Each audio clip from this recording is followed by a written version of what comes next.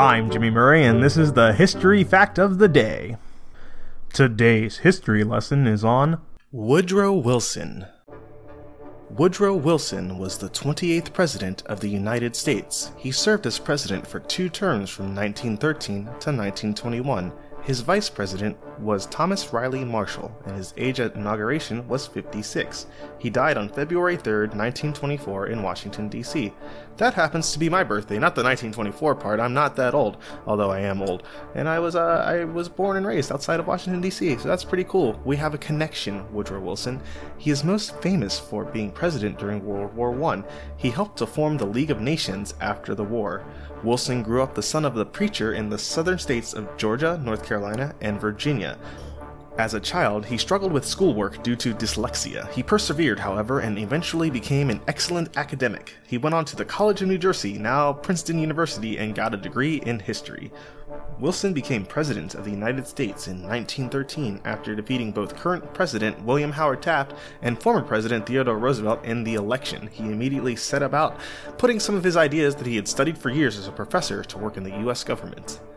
These programs and laws included the Federal Reserve System, the system still in place today that helps regulate the economy by controlling the money supply, the Federal Trade Commission. Wilson put this in place to keep business practices fair for all, and finally he changed the tax system. He implemented a graduated tax system. This meant that people who made less money would pay taxes at a lower rate than the rich.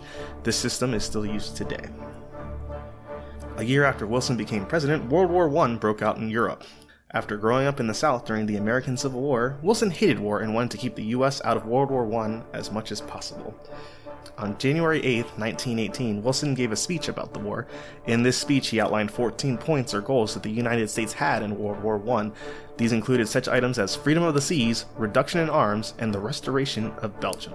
The war finally came to an end on November 11, 1918. It's actually where we get Veterans Day. Woodrow Wilson's earliest memory as a child was hearing that Abraham Lincoln had been elected president and that war was coming. He was the first president to visit Europe while still in office. Wilson was buried at the Washington National Cathedral. He is the only president buried in Washington, D.C. His full name is Thomas Woodrow Wilson. His face is on the $100,000 bill. He was married twice. His first wife, Ellen, died while he was president, and he married his second wife, Edith, while in office. It sounds like he had a type, women whose names started with the letter E. I'm Jimmy Murray. Thanks for listening to History Facts on the Kid Friendly Network. Music is by Kevin MacLeod. Executive producer Chris Kremitzos.